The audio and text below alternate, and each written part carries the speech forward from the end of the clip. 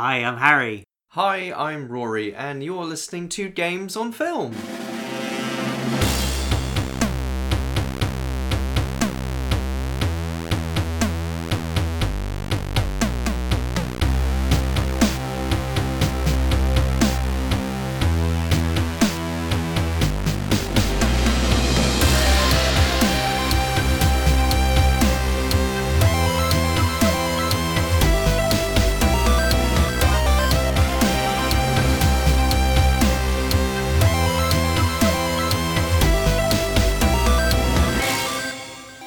Yes, we're back. We're doing this. We're doing Pokemon. I'm doing a ad-lib rap. Pokemon. Anytime you can jump into my little rap. We're doing Pokemon 3 the movie, aka Pokemon the Movie 3, for this episode of Games on Film. Thank you, Harry, for your introduction. I'm glad you enjoyed it. And also joining us today is, again, our resident Professor Oak, Hamish Steele. How are you? I'm really tired because I've actually been playing Pokemon so much. You're taking a break from playing Pokemon to talk about Pokemon. Yes. Were you watching the Pokemon movie, wishing you could do an attack yourself, wishing you could engage the plot in some way to make your wishes come true, perhaps, while watching the film? Yes. So, frustrating few minutes. But thank you for coming back. Yes, we did Pokemon Detective Pikachu.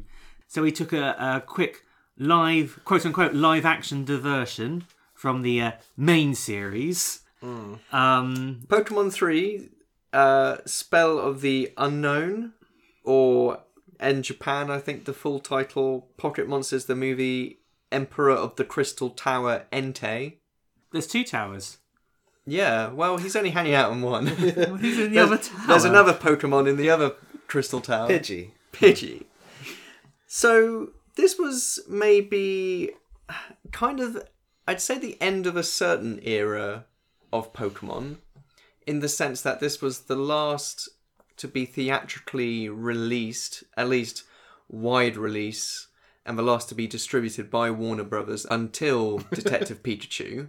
And I think this was the last one I saw until Detective Pikachu. I think it might have been one of the first DVDs we got. Or it was one of your first DVDs, wasn't it? Yeah, it was one of those cardboard, clippy cover ones. Where they're trying to work out that if that was really annoying or not. I had a lot of memories of this film, much more than the second one, or even the first one, really, because I think it was the only one we had on DVD. So I must have watched it at least once and a half. I watched it twice in one day, like back to back. I think I have a distinct memory of I was depressed, and I don't know what I was depressed about. I can't remember if I'd been just dumped or something, but I decided to spend an afternoon on the sofa. I watched all of this movie, and then I watched it again, either in Japanese or with commentary. I mean, it has a lot of levels that, you don't quite pick up on the first time. No, of course, it's very layered. But you joke, and we'll get into this a bit later, but I think this felt like a proper film, and it was about stuff. So it wasn't just a parade of Pokemon. No, they say that for the short at the start. They say that for the short. Yeah. I was watching some of the Pokemon anime cartoon series this morning, trying to get to the era in which this film takes place. So sadly, Netflix only has the first 56 episodes. How many did you watch? No, I jumped right into our favourite episode, the sinking of the SS Anne. And there's a bit when, to stop the boat from sinking, Ash asks his Pokemon to come over to his side of the boat. But rather than saying Pokemon to my side of the boat, he names them all. Because I guess that is the bread and butter of Pokemon, is to make sure you see your favourite Pokemon, make sure they are name checked.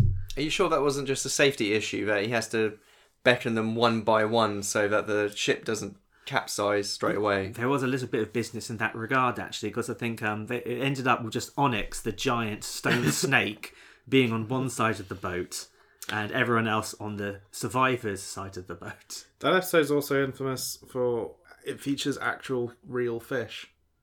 Oh, I missed those. There's a bit where Ash looks out the window and it is not Goldeen or anything going past. It's just some fish. Oh, Cod. Yeah. Because this is still in the era when there wasn't that many Pokemon, and the question of whether there were, animals and Pokemon is still kind of up in the air. Animals are now dead in the Pokemon world. It's a bit like at the moment screening on telly is His Dark Materials, and everyone's got a animal representation of their soul called demons.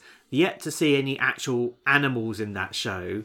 It's just demons or busts, which does make me think: do they even exist in the show? I know they exist in the books, but do they have a demon zoo, but they just have the wolf enclosure, but then there's just a bunch of humans kicking about, looking very sad. Well, again, it's that thing more easily conveyed in a book where demons are very much just your human soul, and so no, that would not exist, or that would be a human zoo. But that was part of what I liked about Detective Pikachu, was the idea that they really emphasized that you have your partner Pokemon, and that's like the representation of your soul, and how the main character, his friend, said, "Oh, you must be a Cubone because you're sad and lonely." It's actually a phrase that's been coming into the games a bit more. In Let's Go Pikachu and Let's Go Eevee, it was the first game I really remember them saying, they never used the word starter Pokemon, they kept using your partner. And I actually got a bit confused by a bit of dialogue I've been playing Pokemon Sword and Shield, so I went into a hotel room and someone said, "My partner's in the shower." And I was like, "Oh, okay," but he was actually talking about his Ditto or something, and I was like, "Oh, that's weird." Yeah. Well, shall we talk a little bit about Pokemon Sword and Shield, as that's part of the reason why we're doing this episode? It's been out for maybe about 2 weeks or so since recording, and Hamish, you've been playing it. So how many hours have you sunk into it? Oh, over a day. I'm playing it quite a lot. Yeah, what do you want to know? I heard that Game Freak was so lazy and they hated their fans so much, and they just hate the human race with such a fierce passion that they dared not to include every Pokemon in creation. Because, of course, and I think I saw a tweet regarding this, because everyone always caught them all in every single game they played. So. This is the official Games on Film stance. Yeah, it's been a weird, half year since at E3 they announced that Pokemon Sword and Shield would not have the national dex. And that's the term used for the, Pokemon in the order they were made stuff. Mm-hmm. So this has happened before. Red and Blue, Gold and Silver, which are Gens 1 and 2, were on the Game Boy. Ruby and Sapphire on the Game Boy Advance actually had no way of communicating with the Game Boy, so that was the first time they properly cut Pokemon. But since then, all of the games have had some way of talking to each other. So I didn't know that. They've had that's why they'd made Fire Red and Leaf Green to, other than money. That was the way to get those Pokemon back. But since then, the Game Boy Advance could talk to a DS could talk to a 3DS. They've all shared a thing called Pokemon Bank.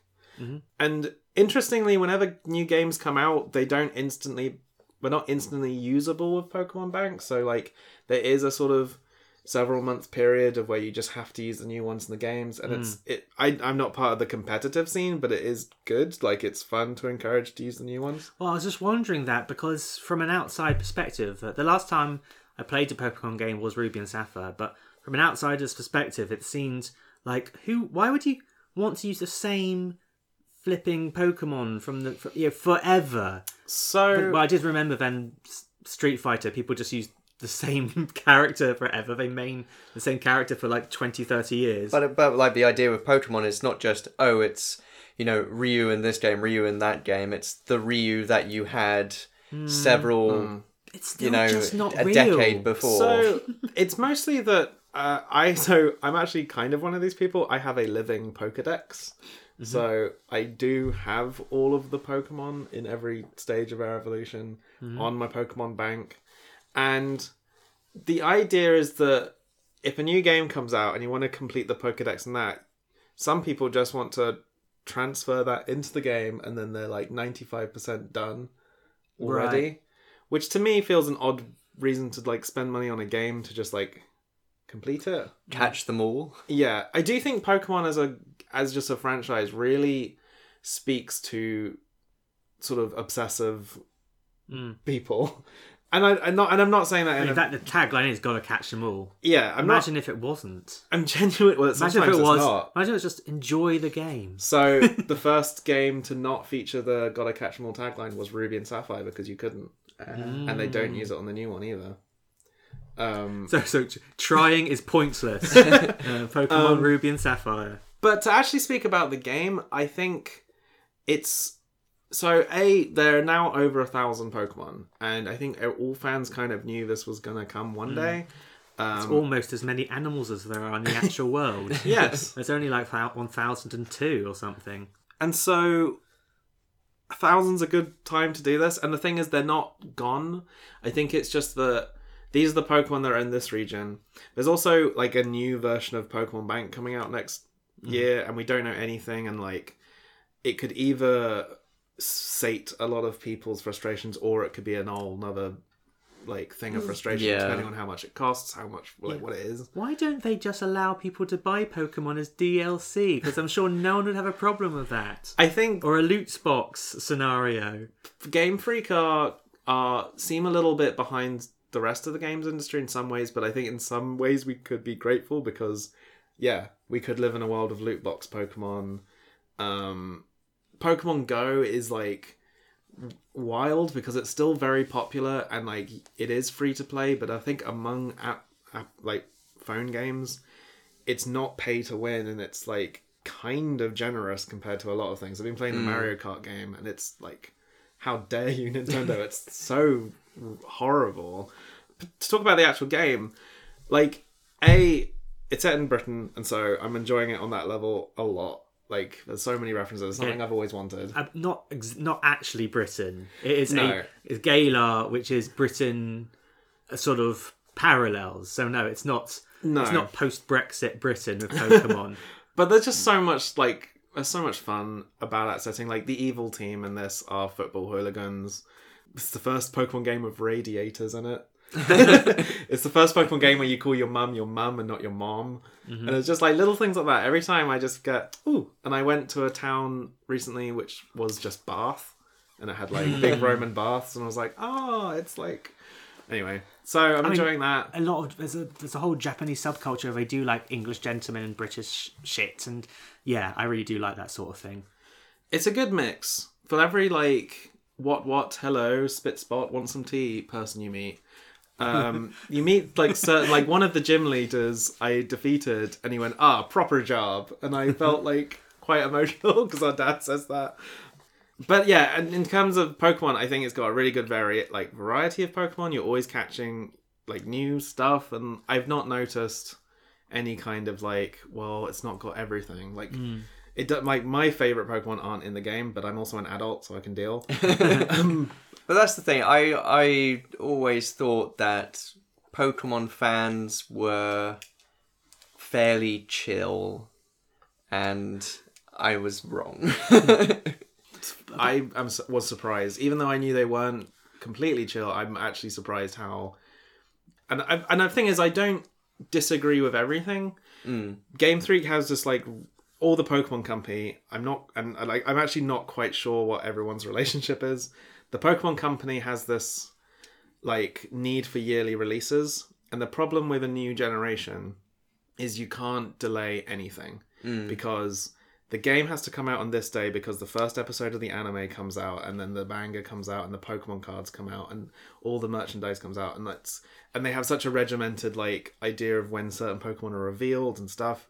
So there's certain aspects of this game where you're like, you needed like 6 more months, didn't you? But you couldn't get it because the whole company would fall apart. And I think the backlash, though nasty, I think there is like a shred of like, ultimately, the model of making Game Boy Advance games every year is still being used, and I think maybe you need a bit more time. It is just a video game about collecting fighting animals. It's funny how you, like, weeks going into the game's release, there was so much negativity online, and in the week before release, there was a hashtag called Game Freak Lied, because they said that the reason we had to cut them down is because animating 1,000 characters is tough. But Sounds like it might be. a lot of them reuse animation from the previous games, and, like, basically a lot of people that don't know anything about game design arguing about game design, and it gets a bit frustrating. So when the game comes out and I'm just, like, laughing because I'm making curry with my centipede Pokemon, you sort of just go, like, how are people so, like, horrible about this? Just like, joy. yeah. And to get onto the films, there were so many times watching this film where I would just laugh because a Pokemon is funny. The idea of, like, have Pokemon designs got bad or worse, I do agree that they've changed over the years, but in the new one, so many of the Pokemon are just funny. It's the Marie Kondo, does it spark joy question. Yeah. And I think Pokemon is something which sparks joy. And of course... That gives me a disturbing image of Marie Kondo finding a particular Pokemon unjoyful and shooting it. But They basically showed that all the 1,000 Pokemon to her, and we only kept the ones that spark joy. Mr. Mime Yeah. sparks joy. So, anything else happened in the Pokemon world or universe at the moment? Oh, I guess excitingly, Ash won a Pokemon tournament, Yeah. which is a huge deal. He won his first ever Pokemon tournament. Yeah, did you hear this, Rory?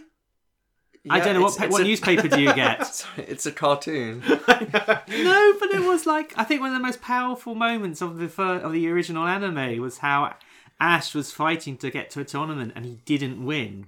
And it seemed unfair as well because, or spoilers for Pokemon, I think it was also unfair. I think he had got into a scrape with, guess who? Team Rocket. And They doped his Pokemon or something? yeah. But he was exhausted, he didn't win, and he just picked himself up and kept going. And the big kind of through line of the anime really is how failure is a learning experience. To fail and pick yourself up and keep going is a big deal. Team Rocket knows that better than anyone. Yes, I learned all of basically how to become an adult via Team Rocket. I'd prefer it if it was like finally Team Rocket have caught a Pikachu or something. I don't know. I haven't been paying attention to the Pokemon series. I was aware that he finally won a championship, but I would have thought he did that 10 years ago anyway. No. So it's like big whoop. No, it was like I got kind of emotional.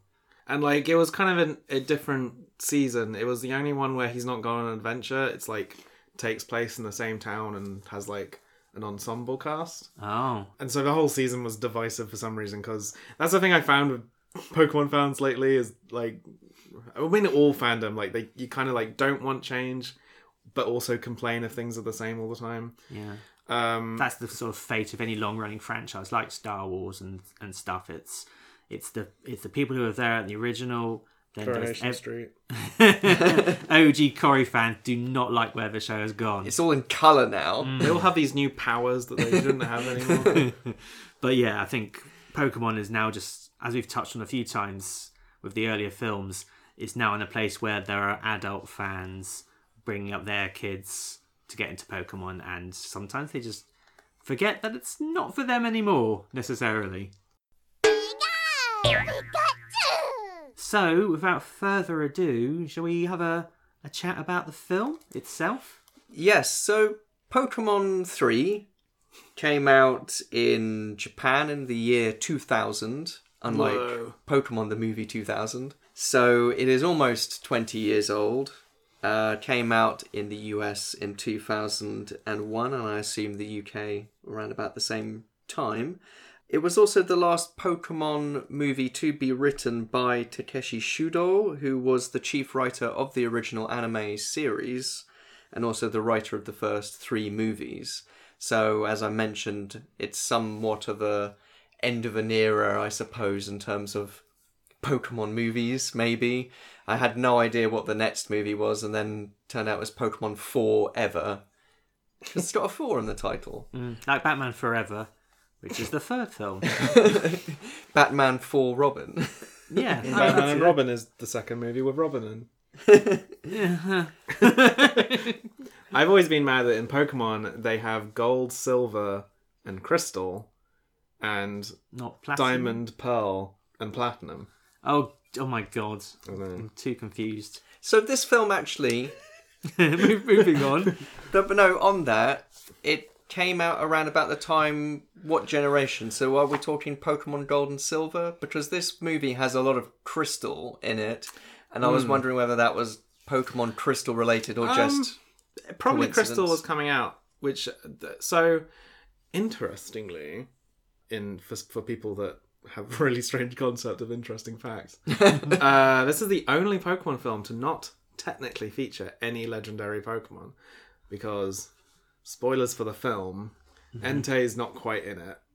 He's sort of yeah, an his illusion. heart's not in it. He's sort of an illusion. He's whatever you want. He's a fake Entei. The film makes the unknown far more powerful than they've ever been in the game, and I think quite often, because like again, these films coming out yearly, and I think there might have been a little delay for Ruby and Sapphire. Okay. So there's quite a few like Gen 2 movies. Like the last film had Lugia, which was a Gold and Silver thing. This is Gold and Silver. I think the next one's a Celebi, who's a Gold and Silver. Okay. Because we also watched the short film which preceded the main picture when released in cinemas, which is Pikachu and Pichu. So... was Pichu a Gold and Silver? Was that when Pichu was first introduced? Okay. So, as we've seen with the shorts that preceded the previous two movies, that's really just a big introducing a bunch of Pokemon you haven't seen before jamboree. It's a buffet of Pokemon. Yeah. To just talk about the short, I do think this is the best one of the three. It felt the shortest. Which is probably the good thing. Didn't have lots of intertitles of Pokemon just dancing and stuff. And obviously this is like advertising Pichu, but I do think these shorts always have like a nice little role for a Pokemon you're not quite like expecting to. And I really enjoyed just like the animation on Houndour, which is just like this is a Pokemon that like hasn't had an episode about it, hasn't got a role in the film, so like I don't know, let's just have it do some funny things for a bit. Now remember, just hang out here while we're gone. We've got some things to do. Maybe I'll just stay and hang out too. Oh, no you don't. Hey, take it easy on the vest. I only have one. Now listen up. See that clock tower over there? We'll be back at 6 o'clock exactly. Till then, you can do anything you want, except get in trouble. Have fun!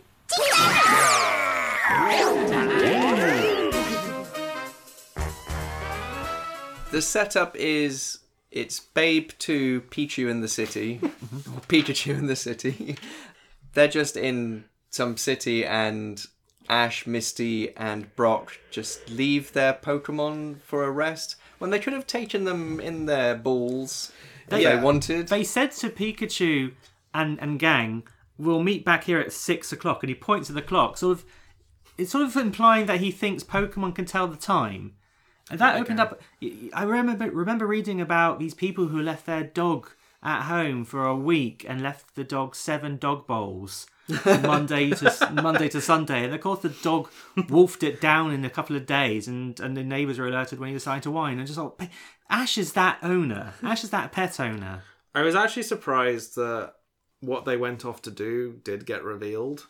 Because I thought they say like, we just gotta go off and do some stuff. Come on. Brock wants to stay. I thought I was writing a like list of things that I thought they were going off to do that Pokemon couldn't come with them for. And the first thing I put was church. We don't allow those kind here. And then put sex museum. But I'll take a Pokemon to a sex museum. So that does get resolved. The narrator is kind of our guide, but he never says anything that you're not also seeing on the screen. But I'll just say, I really like this short because the music is super jazzy and super great, and they are legit using bits of George Gershwin's Rhapsody in Blue, which is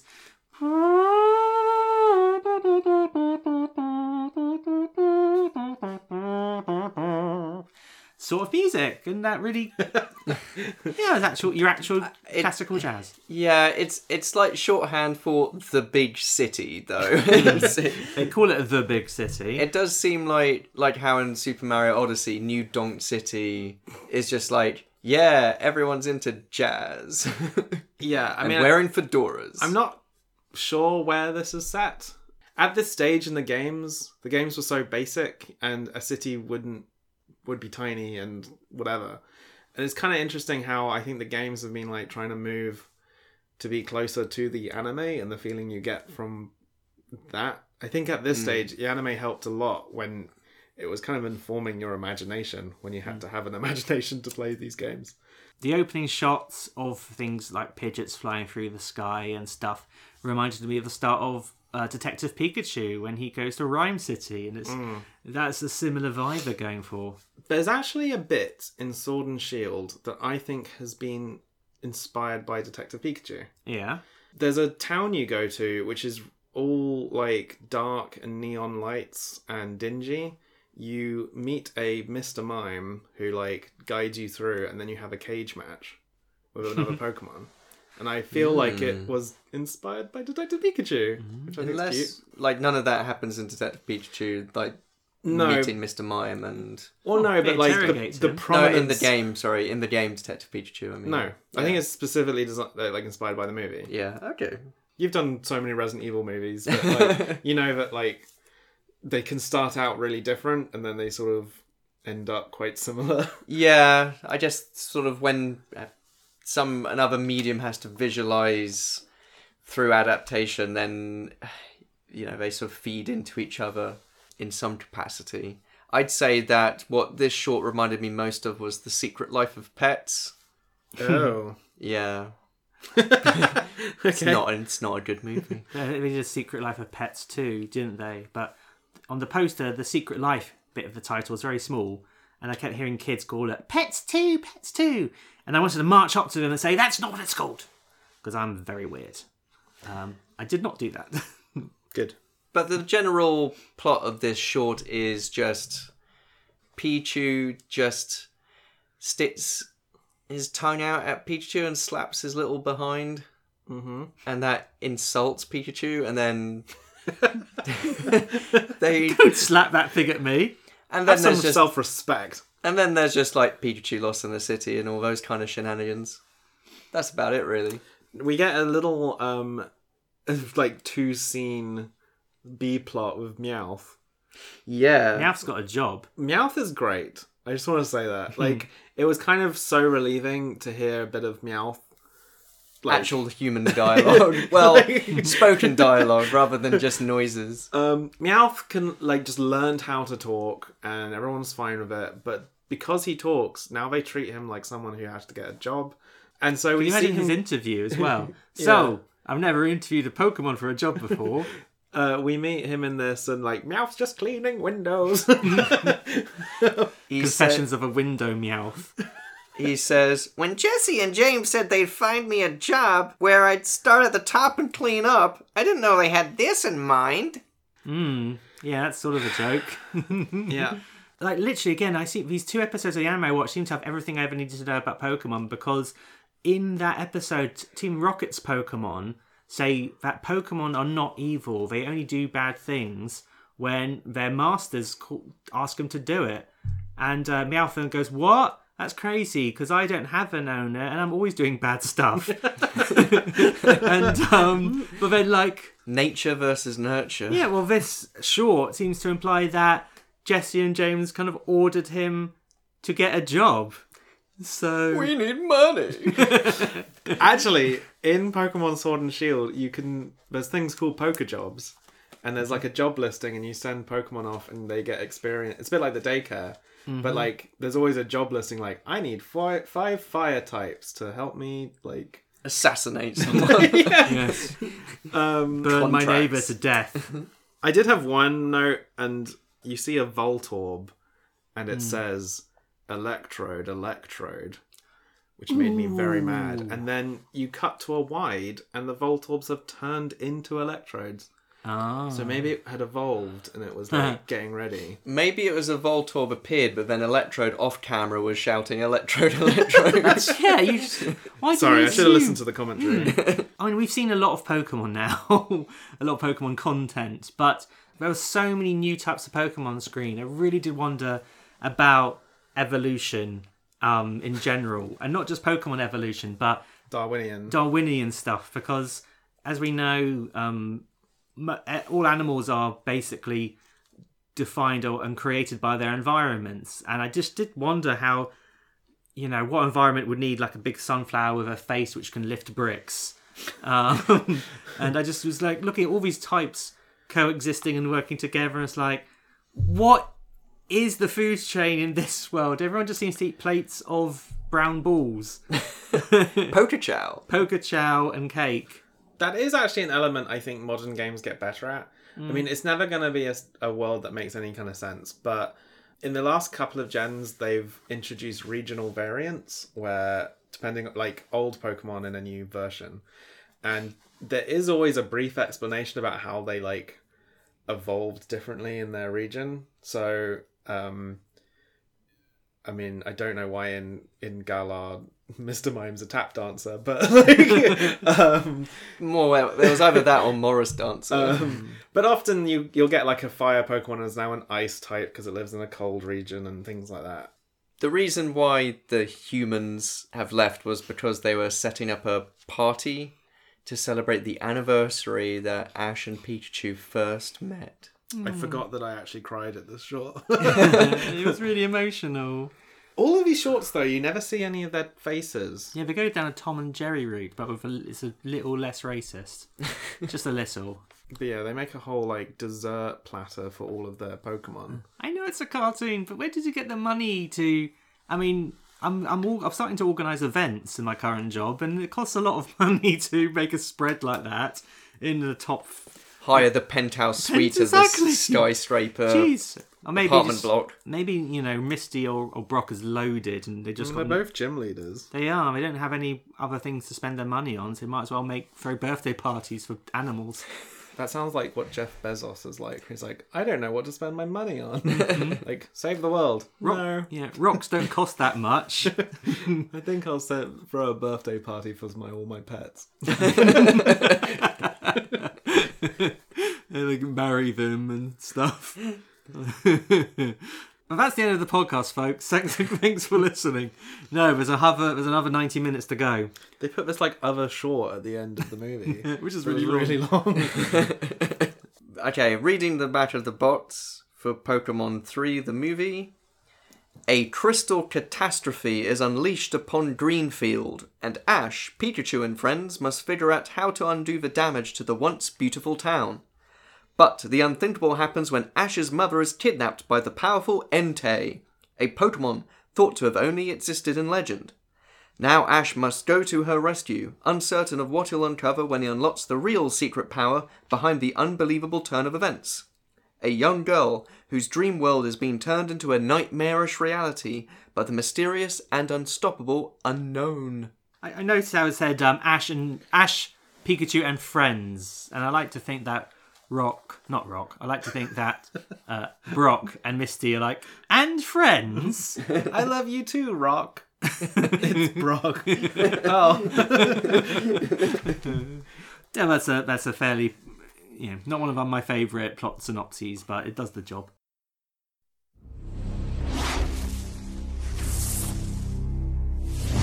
In a secret underground chamber, strange ancient Pokemon exist. More legendary than Lugia. More mysterious than Mew.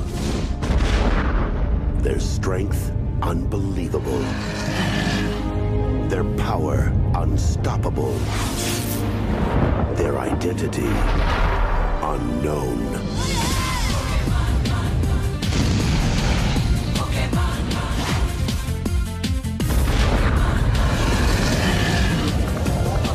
Warner Brothers Pictures presents Pokemon 3.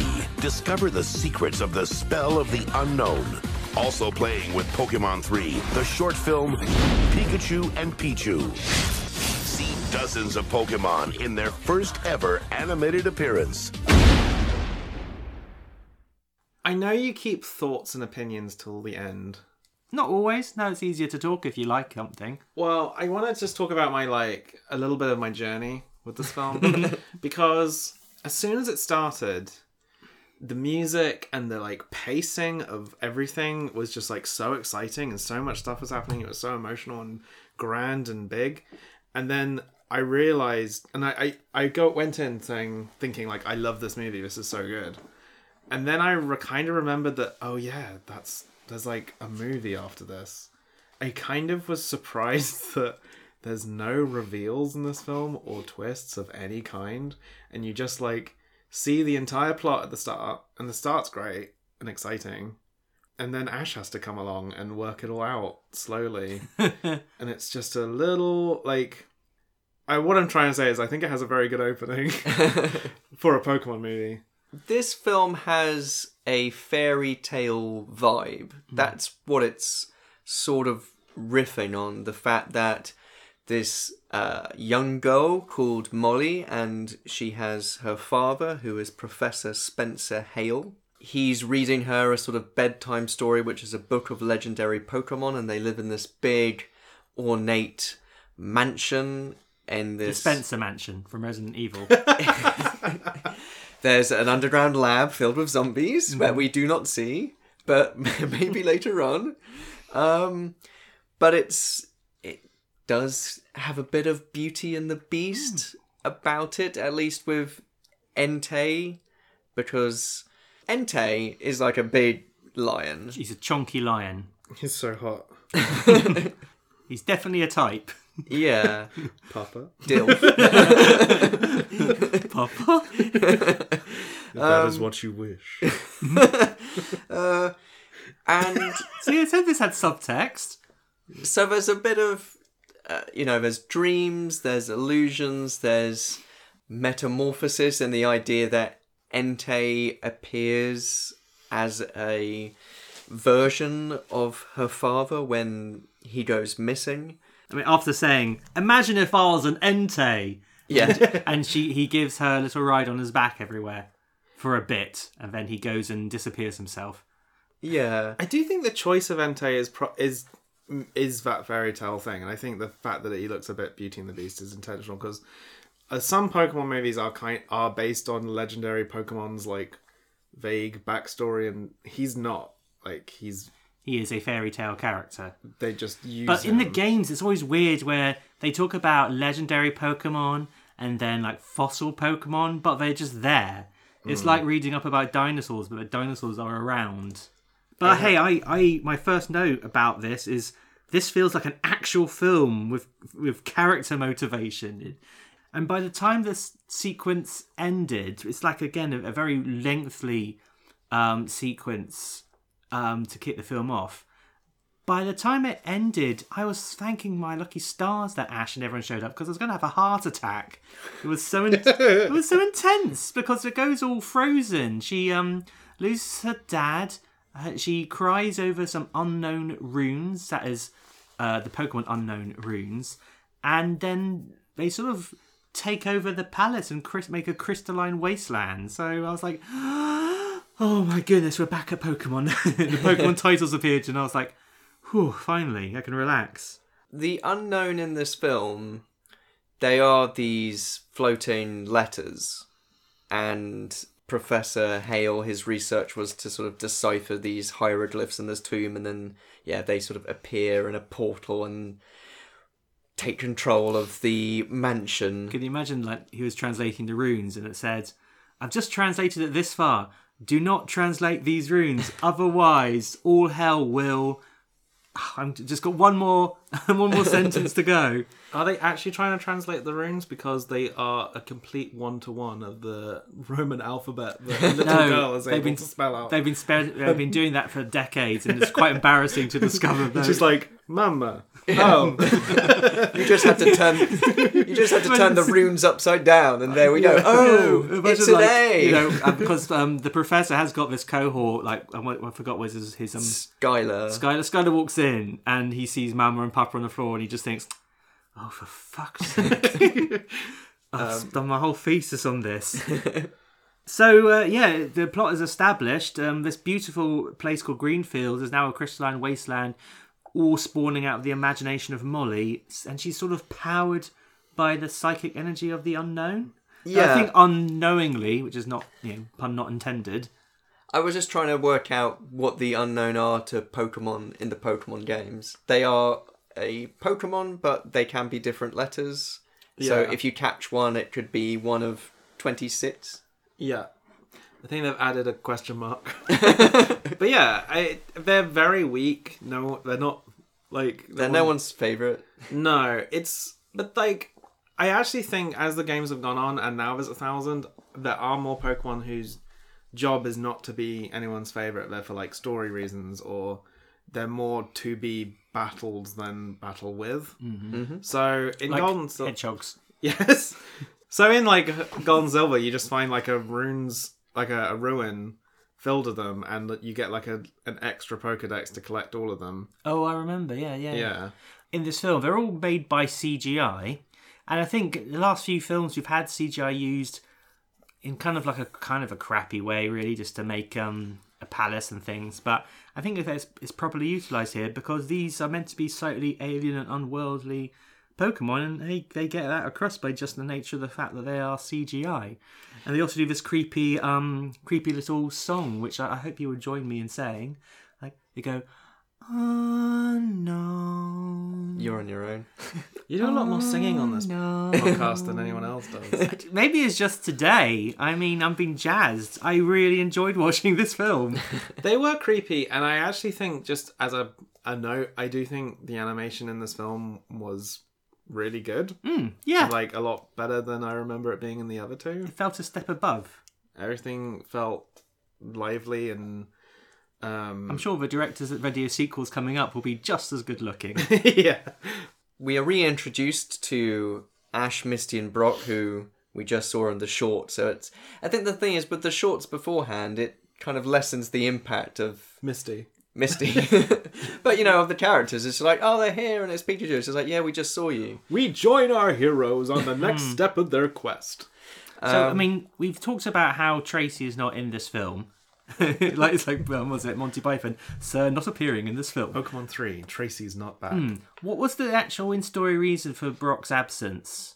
I mean, was he doing time? No, he literally, in the Orange Island arc, so Brock's shtick is that he's a breeder. With a capital B. Okay, that took me a moment to catch up with that.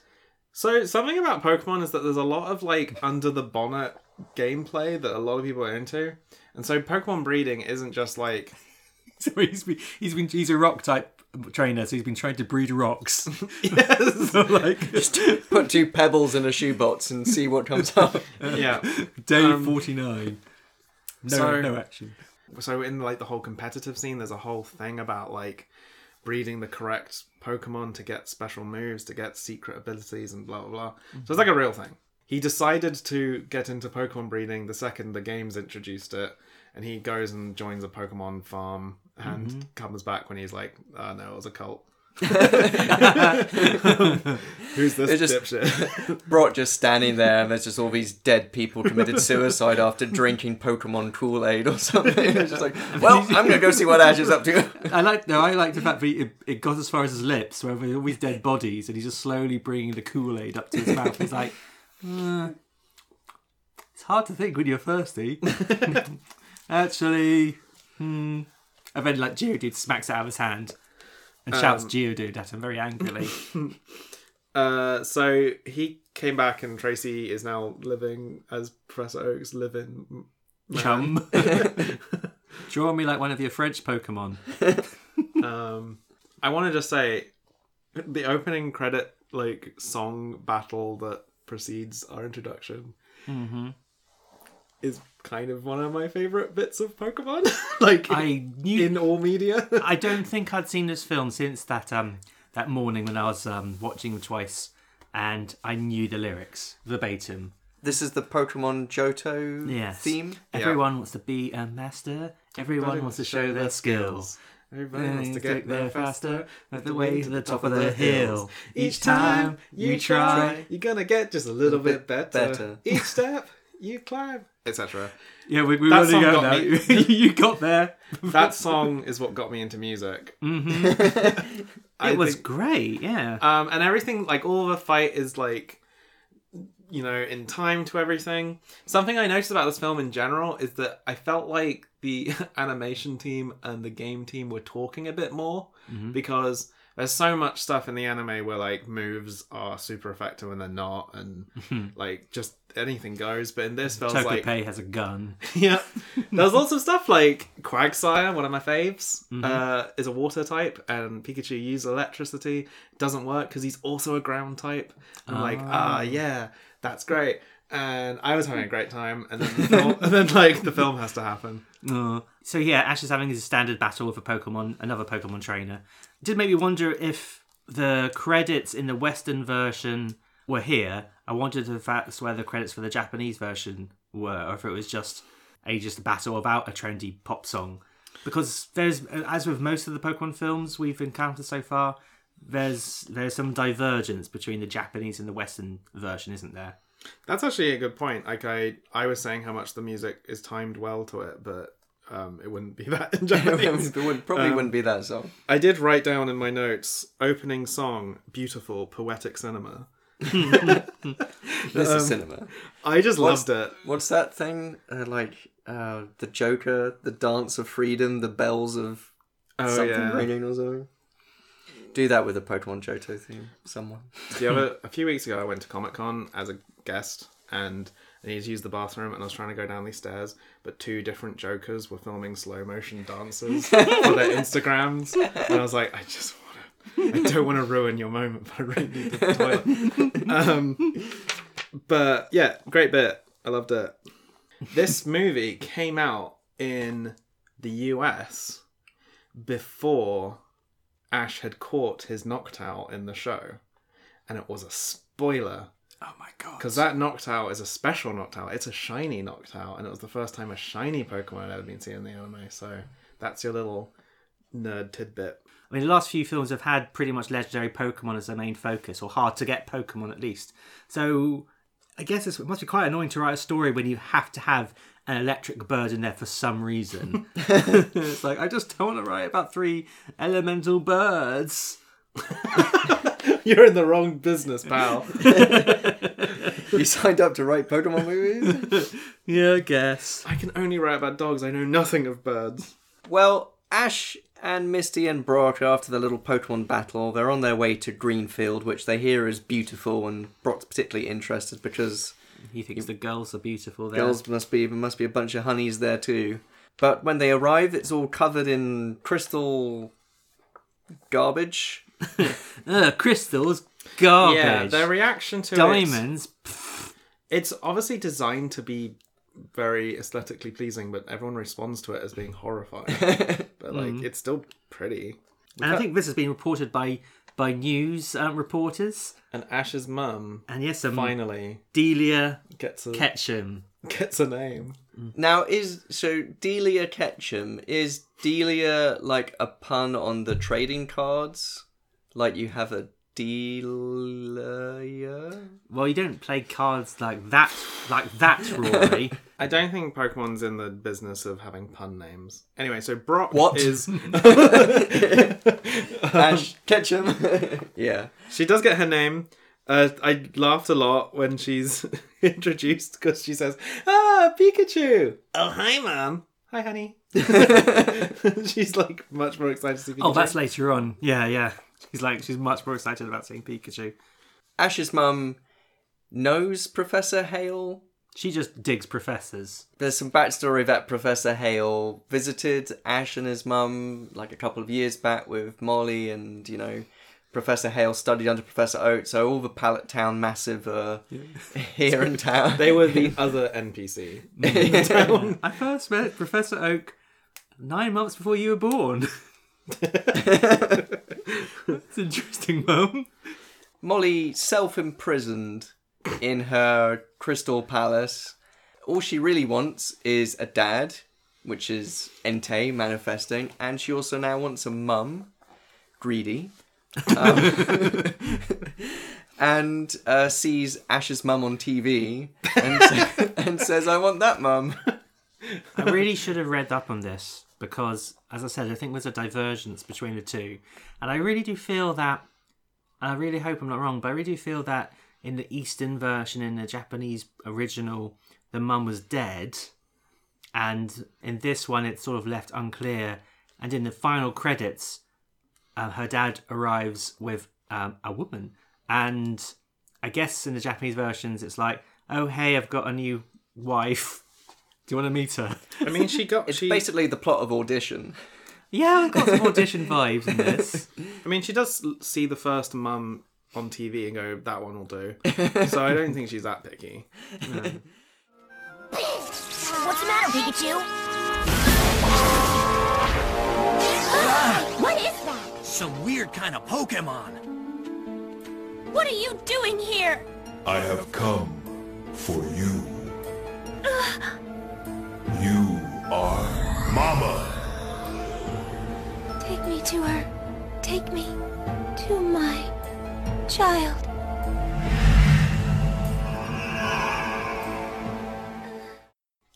I can't understand these notes I've written. One of them just says, "Watch out, Brock." That was when Molly becomes... That's when Molly, one of her dreams is to become a grown woman. And so for a moment, Brock is placed in the same room as a, 7 or 8 year old girl who has the body of a teenager. And, like, I think all three of us have written, careful, Brock. Is this a trap? Is this the most dangerous situation Brock has ever found himself in? Is this like that show To Catch a Predator? To catch a Pokemon. I'll just go fetch us some drinks. Just like Professor Oak comes around the corner. And He's challenged by, like, I mean, we're giggling about this sort of thing. It's not a giggling matter, but still, it's that sort of uncomfortable situation Brock finds himself in regularly. But what they do is that they make sure Brock is the first one to spot that is the actual Molly. So it's meant to be like, no, he understands the line. Yes. No one has to tell him to stop. Although he does refer to her as cute, which is, I think you can call a small child cute. He's saying that, oh, a cute girl with a cute Pokemon. But he's not in his usual pervy Why are you defending way. him? Well, I mean, I think you can get cats who know when you're about to die in real life. Where is this going? But I think Brock probably has a Pokemon who sort of gives him a quick nip on the leg when he's about to do something that he'll definitely regret. Geodude. He's not a Geodude, he's a Geo Bro. There was also the subtext that Molly has got blue Pokemon balls. Yeah, that was subtext. Like, I keep calling him Rock. Brock, blue balls, with a 10-year-old girl. Like, oh dear me. It's, like I said, many layers in this Pokemon 3. Yeah, because she does say, my little Famfi's stronger than Brock's giant on it. Oh my god! And then Entei does a side eye. There's just this bit where it's focused right up on Entei's eyes, and he just like shifts from left to right, just like Jesus. Oh dear. But that's far in our future. What happens? Well, Entei goes and kidnaps Ash's mum, so he's got something to do. He would have just jogged on. I'll leave these guys to their apocalypse. Because the whole thing with Entei is that I will do as you wish, and so everything is just. He's a genie. Molly basically says, "Oh, I want a mum," and he says, "If that's what you want, I'll do as you wish." So it doesn't matter what she comes up with. He always has to kind of do this little double check. He always has to be like a computer. Are you quite sure? It's always like he doesn't do that. It'd be great if he's like, "Are you quite sure you want an army?" To an extent, it's just like Molly says, "I want to shut down the computer." And he says, I will shut down the computer if that is what you wish. So it is kind of like... I think Entei should host Who Wants to Be a Millionaire. Or maybe this was just that there was a lot more dialogue in the Japanese version. And so they filled it with him just double checking. Yeah, because otherwise it'd just be lots of close-ups of Entei's face. Yeah, just looking sort of waxing kind of, lyrical about eugenics kind or of something. Kind of just staring into middle distance. But crucially, I think another reason why I liked this film more than the last two was, again, there's not really a villain. The Unknown are really just causing some of this, I feel like, a bit unknowingly. They've not got a plan to destroy the world, and it's really just about little girl's grief, really. So you don't really... I mean, it'd be funny if Ash did appear and said, stop this, and punched her in the face. But, she's not bad. She's just upset, and this mysterious power is trying to let her work it out. Really, I don't know. Yeah, she just wants to be left alone with her giant lion with her grief father, her legendary Pokemon, and her butler, and someone else's mum, and somebody else's mum. Ash's mum is kidnapped, and Ash is obviously not happy about that. So they try and make their way to the Crystal Castle. But also in Greenfield area is Team Rocket. Shall we talk a little bit about Team Rocket in this movie? Yeah, they are the best still. They made us laugh out loud so much. And I have to say, as much as I'm singing the praises of this film, I did find like the last half hour a little bit more of a struggle, a little bit more tiresome. I think predominantly because there was less jokes and less opportunities for James to say something absolutely hilarious, like, I think as he's observing the unknown, he says, "I haven't seen so many strange letters since the last time I placed a personal ad," which I think all three of us roared of laughter because it's just so unexpected. And it's a very good image of James receiving strange letters for misunderstanding his personal. I think they understood him all too well. There's a lot to unpack in just a small line, but at the same time, it speaks perfectly to James as Where a does character. he find the time? I think Jessie, James, and Meowth are just so three-dimensional compared to every other character. Like, I really understand them and, like, their lot in life.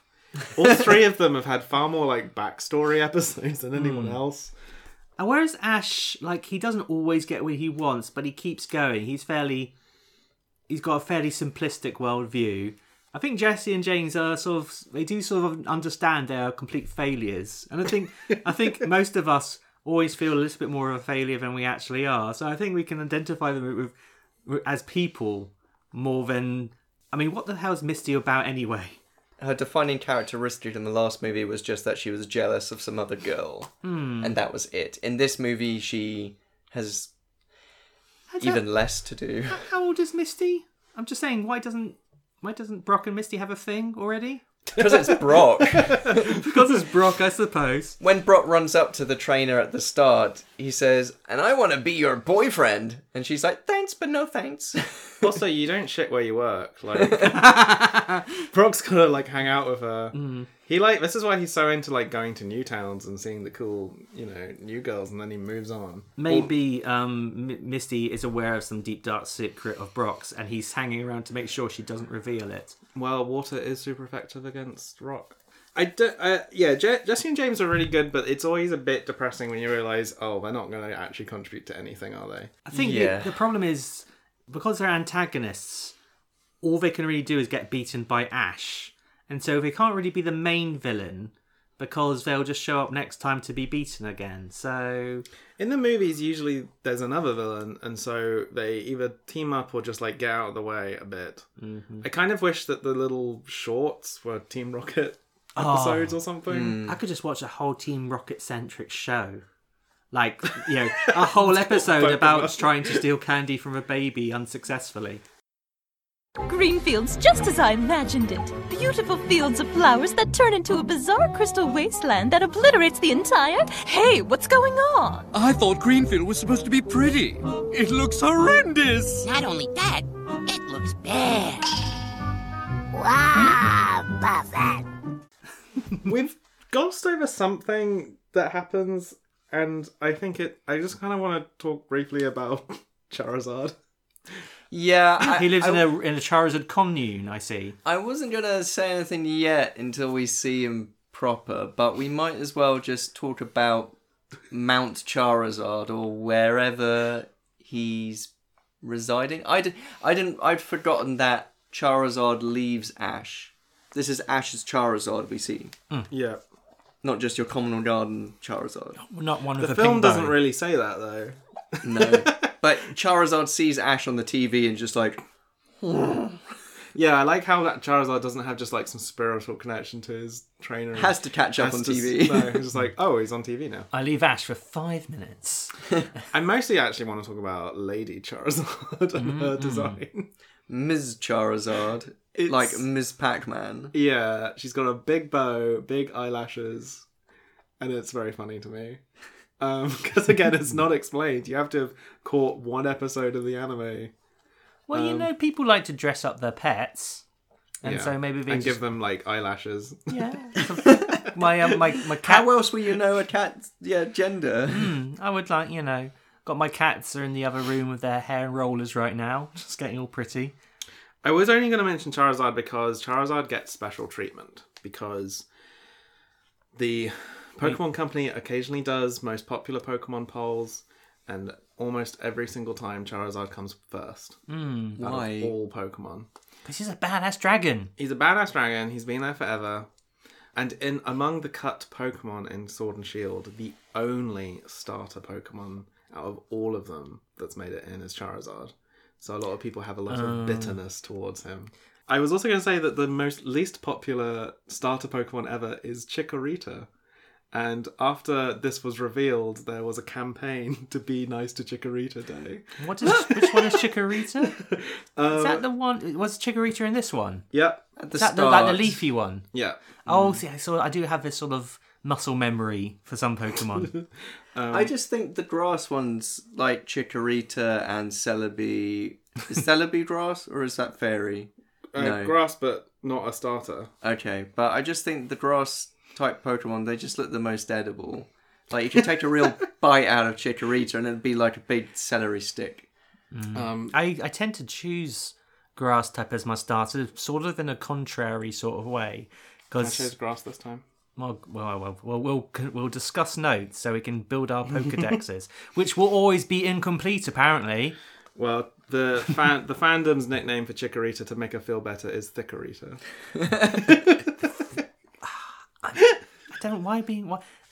I'm so confused. Being thick is good now.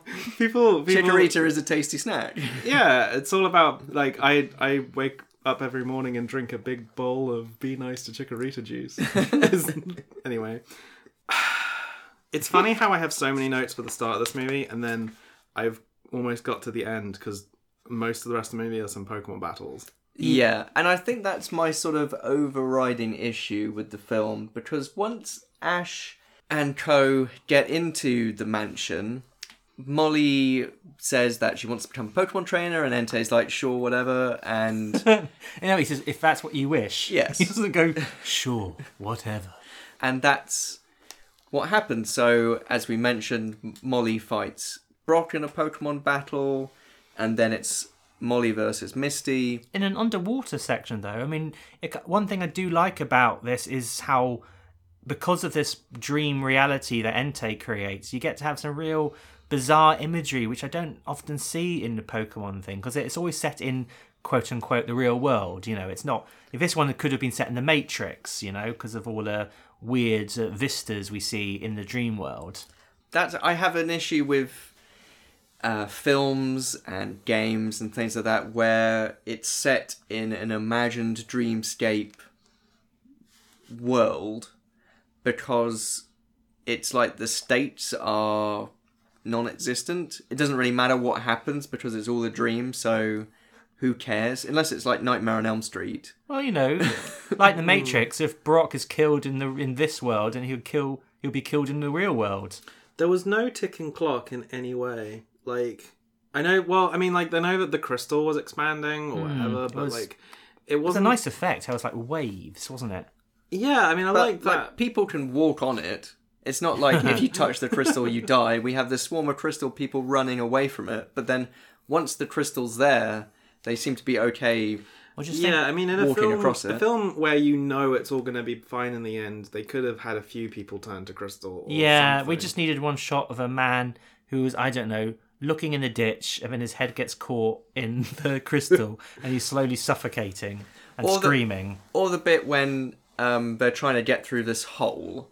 They use fire, and then they use water, and then Ash finally runs through, and then the hole, closes. It could have sliced him in half. Or traps some of his Pokemon on the other side, or in the Pokemon games, if you're going through something where you're constantly doing battles, and your, Pokemon are running on low health, that's a feeling you get a lot in the Pokemon games, but you don't get in these movies where if these battles with Molly kept on making them weaker and weaker until, Entei's at the top and like, oh shit, I have to fight Entei now. Like it's a quote from Ash. I don't know, but just like it everything felt kind of like safe and fine. Yeah, the Brock and Misty battles, they're using that as just distraction in a way so that Ash can make it to the top and save his mum. But it means that we've just got a lot of unnecessary filler. And Charizard does show up rescuing Ash from a great height, and I did think, oh, I'd love to be hugged by a Charizard. He had big, thick arms. But then Charizard starts to do battle with Entei. Again, these are all fantasy Pokemon, so they're all more powerful than they should be. But then I did pause it, and we saw it was only 50 minutes in, and we felt, oh god, there's more. There's a lot more to go. In fact, Rory was like, did a double take. He asked me to sort of pause it again because like he didn't quite believe it. And I know it makes sense for Molly to choose like cute Pokemon to battle, but I didn't get any like threat from like if she'd used all these. I mean, going into a Pokemon film, like you just want to see some cool Pokemon, and I felt sometimes the choice of Pokemon they used was a little boring. Like, or weren't they just scraping the barrel from Gen 2 Yeah, Pokemon? I guess. But even like, I mean, the first Pokemon movie had all those like clone Pokemon, and they looked a little bit different. And I feel like if the Pokemon had like even just stayed Crystal or something, it could have been a bit more interesting. Or Well, here's the thing: if you were writing this and it wasn't connected to any sort of massive multimedia conglomerate if story, this was a film that. A script that existed completely in isolation of everything else. Yes. If this was Who is Misty? No, but if that was the case, then you would, of course, because you can create anything, she would have created some massive, like, Lovecraftian, multi-tentacled, Cthulhu-esque tentacruel. Just a non-Pokemon Pokemon. Yes. If I would, now here's the thing: I bet even if it was connected to the Pokemon universe. If somebody had the audacity to suggest creating a Pokemon just for the anime, you know it would be like just impossible because like like from all quarters, like Nintendo or Game Freak would say no, it must be something we've created, and the fandom would be like, where can I get this? And the toy shops would say we don't have any merch about this mysterious made up Pokemon. I mean, Pokemon Go introduced a Pokemon. Just like with no announcement, and it just appeared one day, and it blew my mind. And do we know if that's in Sword and Shield or? Nope, didn't make the cut. Oh, okay. But it is in Let's Go, so it has been in a okay. real game. Okay.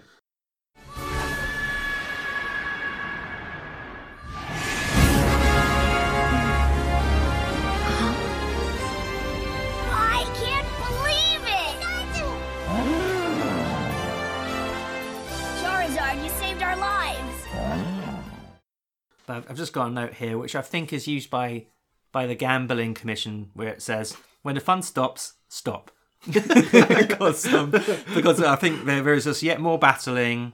It's Entei v Dragon. But what stops them fighting? I mean, they all just come to their senses a bit. What does Molly do? She says, stop, no more fighting. But literally what happens. How does it stop? She says stop. Yeah, but that's sort of, again, it's really weird because we've talked before about whether or not Pokemon actually enjoy the experience of Pokemon battling. They keep sort of trying to convince us as the viewer that they love it and that everyone's friends afterwards. But if Molly is so upset by Pokemon fighting and fighting an imaginary Pokemon, then do they enjoy fighting? I guess. I felt this film was missing a little bit of like evil demon Molly. If she was a bit more defiant and a bit more like, there's a moment where she sends an email where she's like, "Go away." But if she just had a bit more like power craze, I don't know. Maybe the Unknown are ostensibly giving her this power, helping her create these wishes, but there doesn't seem to be any interaction between them. So maybe if it was revealed that the Pokemon was sort of a corrupting influence on her, that would have been interesting. But then that opens a door about, maybe Pokemon are actually evil. I sometimes think when these films are being written and they're saying, that would have been interesting, someone's in the room going, too interesting, no. I was confused with how they stopped fighting because the main end of the film is dealing with the Unknown, who are spinning around in the room somewhere. Yeah, Molly tells them to stop fighting, and Brock and Misty are sort of saying, oh, you've got the instincts of a real Pokemon trainer because you know when to stop them from just before they kill each other. It's like, you know exactly when to rein it in so it's not actually illegal. See, when that was happening, I was thinking, that's not Pokemon, you fight till the end. But actually, the majority of Pokemon is fighting something until it has a little bit of health. So it's then stuffing it inside a small ball. Yeah, there is a real game. You've been playing Pokemon Sword too long. Oh God, I have. What's real? You're gonna on your walk home. You're gonna trap a pigeon, aren't you? But yes, the Unknown are sort of spiraling out of control due to they've created so much psychic energy that it's unstoppable, because I guess that's how science works. Yeah. And all the crystals start appearing, so they get all these jagged spikes almost impaling our heroes. I found the spikes kind of threatening, because when Charizard is flying around, a spike goes really close to him, and you do think he's going to get stabbed. That would have been a turn up for the books. So the Unknown are creating this big psychic barrier, which is stopping them from getting through. And of course, Ash does what Ash has got to do, and that's run headfirst into a psychic force field and fall backwards. Smacks his face. So what was he going to do if he got to the Unknown? Well, he does that every single movie. That's just his thing. He forgets for a split second he's got Pokemon which do all that. Yeah. But Entei appears and says, if you believe in me, there is nothing I cannot do. That's a terrible amount of power. I think that's Luke, chapter 4, verse 10. Yeah, maybe Entei is God. I mean, there is a sort of Narnia lion parallel. The Narnia lion. It's a little bit Lion, the Witch, and the Wardrobe. Yeah, you're telling me that Lion, the Witch, and the Wardrobe is somehow a Christian parable? And a Pokemon sidequel. I don't think I was really watching this part of the film. It's one of those things where there's just a big ball of energy, and then you fire more energy at it, and then for reasons everything is resolved. Yeah. But that's the thing. Yeah. How many more Pokemon movies have we got? 16? That's the thing. It's just I don't watch the Pokemon movies for the Pokemon battles, and this film had a lot of Pokemon battles. You watch it for the dad jokes done by Team Rocket. Yeah. See, I was not. I was reading the trivia section about this film. Apparently, this is the only Pokemon movie ever of the anime ones which has a Pokemon battle in it, in the sense that the pitch, an official Pokemon battle. But Entei defeats the giant unknown because she believes in him and says, "I must now go." I just gotta get out of here. He did by defeating the unknown's power, her power dissipates, doesn't it? Yeah. So he vanishes, and Professor Hale, back in the tomb where he was trapped in the unknown world, he reemerges from the hell dimension. Yeah, he's had a rough ride. I mean, we watched Doom Annihilation. Maybe same thing happened to him. Playing on the mind, yes. His atoms got dissipated and he's returned back a little bit satanic. And yeah, the unknown disappear back into the portal. And all the crystal disappears and Greenfield becomes all pleasant again. And Molly's dad comes back from the portal back to being completely alone in Egypt with no money or no connections. And no one knowing that he's there. That's not the last we see of Entei, because in the clouds there is a giant Entei-shaped cloud. Maybe it was just the cloud, though. Looking very Mufasa-esque. Well, probably more like, what's his face? Kimber, the jungle emperor. Oh yeah, the white lion. Yeah. Didn't happen. Entei gets a movie, and Suicune is the box art mascot for Pokemon Crystal. There is a third one called Raikou. Doesn't really get any attention. I always feel a bit sad for him. Yeah, I literally couldn't remember what the other legendary Pokemon were. And of course, the real heroes of the hour, Team Rocket, are left trapped in the tower of the mansion. They can't escape because all the police have gathered around outside. And they don't sort of say, "You can't catch me, Chopper!" and start sort of get their sniper rifle out and picking them off. I mean, the balloon gets destroyed. So what have they wanted for again? I just remember like stealing candy from babies, or didn't Just they do? general You said they shenanigans. blew up a hospital, so that's probably, if they've not done time for that, they are probably still wanted for that. Oh, but like if they was it Officer Jenny? So handcuffs him and he goes, "What? Why are you arresting us? You blew up a hospital." Oh yeah, that. Well, as I said, I'll still stand by what I said earlier. I really did enjoy this for the most part. I definitely think it's my favourite Pokemon movie so far. I might even include Detective Pikachu in that as well. I don't know. Yeah, maybe I won't class Detective Pikachu in that right now. I did watch Detective Pikachu again recently with my missus, who had not seen it, and she isn't into Pokemon, but she really enjoyed it. So I think it is very cross. It is what's the expression? Entertainment. Entertainment. Yeah, she basically you don't have to be a Pokemon fan to enjoy Detective Pikachu, but this again, I think very much requires you to have a sort of semi-working knowledge of what a Pokemon is. It probably helps. Not really. I don't think it's knowledge. I just think like you need a degree of investment to commit time to this. I don't know if it is like the best of the 3 anime films we've watched. I do have a lot of like positive feelings towards it. And I think like the first 20 minutes are great. But I still don't think I'd recommend any of these films to people to watch like as a film. I think it's more like, hey, remember the Entei movie? Yeah, let's watch it. Which is basically what we did. But, welcome to the podcast. Yeah. I think my main problem with the film, I think it has nice animation and like kind of nice music at parts. But I'm just a bit confused why like it reveals everything so quickly.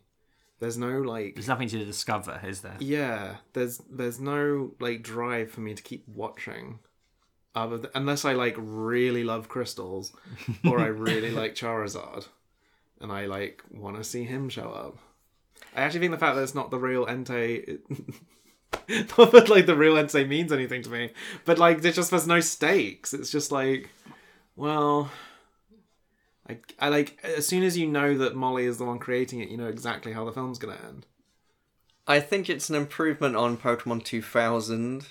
Even though Pokemon 2000 had a bit more Team Rocket action, it did have Slowking talking about his lack of trousers. And this film doesn't really have as much humour. There's like a few Team Rocket gags and a few good ones, but the rest of the film has some imaginative stuff, and I agree that the start is interesting. The setting and the concepts feel quite different to what's come before. I think I'd still go with the first movie out of the 3. I'm really looking forward to your 16 film ranking eventually. God. So yeah, I enjoyed watching it, but it definitely does get a little bit tedious as it goes on. So we'll be back with Hamish sometime in the near future for the next entry in the Pokemon film universe. Well, let's not make any guarantees. I'm going to say universe. But if there's ever another Pokemon game, who knows? Yeah, so they might stop after the backlash. They might just stop making Pokemon games, and so it'll be your fault. Pokemon Sword and Shield is the best-selling Switch game ever. Already. But what's the next episode going to be about? With the imminent release of Star Wars Episode 9, The Rise of Skywalker, and The Mandalorian currently showing on Disney Plus screens not in this country, and Star Wars Jedi Fallen Order out now on all your favourite consoles. That's a long title. We are going to be looking at Star Wars. It's not obviously a film based on a video game. We're looking at the interaction between Star Wars and video games. There have been multiple Star Wars based video games and spin-offs, and we're going to be looking at the whole heap of them. And there's a few games in Star Wars itself which we'll touch on. Like, I remember the bit where C-3PO gets out his Game Gear. That sort of bit when Obi-Wan chops people's hands off. he does that. Fruit Ninja. Yeah, no, I can think of a few off the top of my head. So yeah, it's a big topic. Should be a good episode. We're talking all things Star Wars on the next Games on Film. But in the meantime, how can people keep in touch? You can find us on Facebook, Twitter and Instagram at Games on Film Pod. You can email us gamesonfilmpod@gmail.com, and our website is gamesonfilm.witsite.com/podcast, where you can find information about the episodes, all kinds of video game movie related content, and it's also where you can support the show. All episodes of the podcast are available on SoundCloud. We're also on Spotify, Acast, Apple Podcasts, and pretty much anywhere that you would listen to podcasts, so please like, review, rate, share, and subscribe. And the music for this episode was composed by David Lightfoot. I am on Twitter at Rory Steele. I'm at Only Man Who Can. And Hamish? I'm everywhere as at Hamish Steele. And do you have anything to plug, Hamish? You have a new book out. I do. I have Dead Endia, The Broken Halo, the second book in the Dead Endia saga, which has just come out. Available wherever you can find those kind of books, I guess. Yeah. Those kind of books. That's really sort of... No, it's good. It should be available in bookshops and comic shops, and... Support your local comic shop. Yes. Ask them to order it for you and buy it from there. Mm-hmm. Excellent. Well, thank you very much again for joining us, as ever, Hamish, when it comes to talking Pokemon. Yeah, I hope my my facts and insight was super effective. It was indeed. I'm going to evade that. It would be nice to have you on a non-Pokemon episode one time. I feel like we're subjecting you to these a little, but you're also excited to see them as well, right? I just enjoy watching these films. Yeah. Oh no, me saying I don't want anyone else to watch them doesn't mean I don't. Also, I don't you're being I'm actually hypocritical. genuinely. I am interested to see a Pokemon anime movie I haven't seen before. Which one would that be? The next one, whatever the next one we ooh. do. I've not seen any right. of them past Ooh. this. I guess we're in it for the long haul then. Do you know about the Pokemon movie they released two versions of, one for black and one for white, which is the same movie but with the legendary Pokemon I switch? thought you were talking about, like, race. Is that like that Christmas movie where one's got the gay dad and one's got the... It's literally that. We're going to watch both versions, of course. Okay, at the same time. Yep. All right. Okay, well, that's something else to look forward to. But yes, thank you again for joining us, Hamish. And thank you, everyone listening, for sticking around to the end of this episode. Please do check us out for the next episode, talking all things Star Wars. So, I have been Rory. I have been Harry. I have been Hamish. And see you next time. You have been you. Take care. Bye-bye. Bye.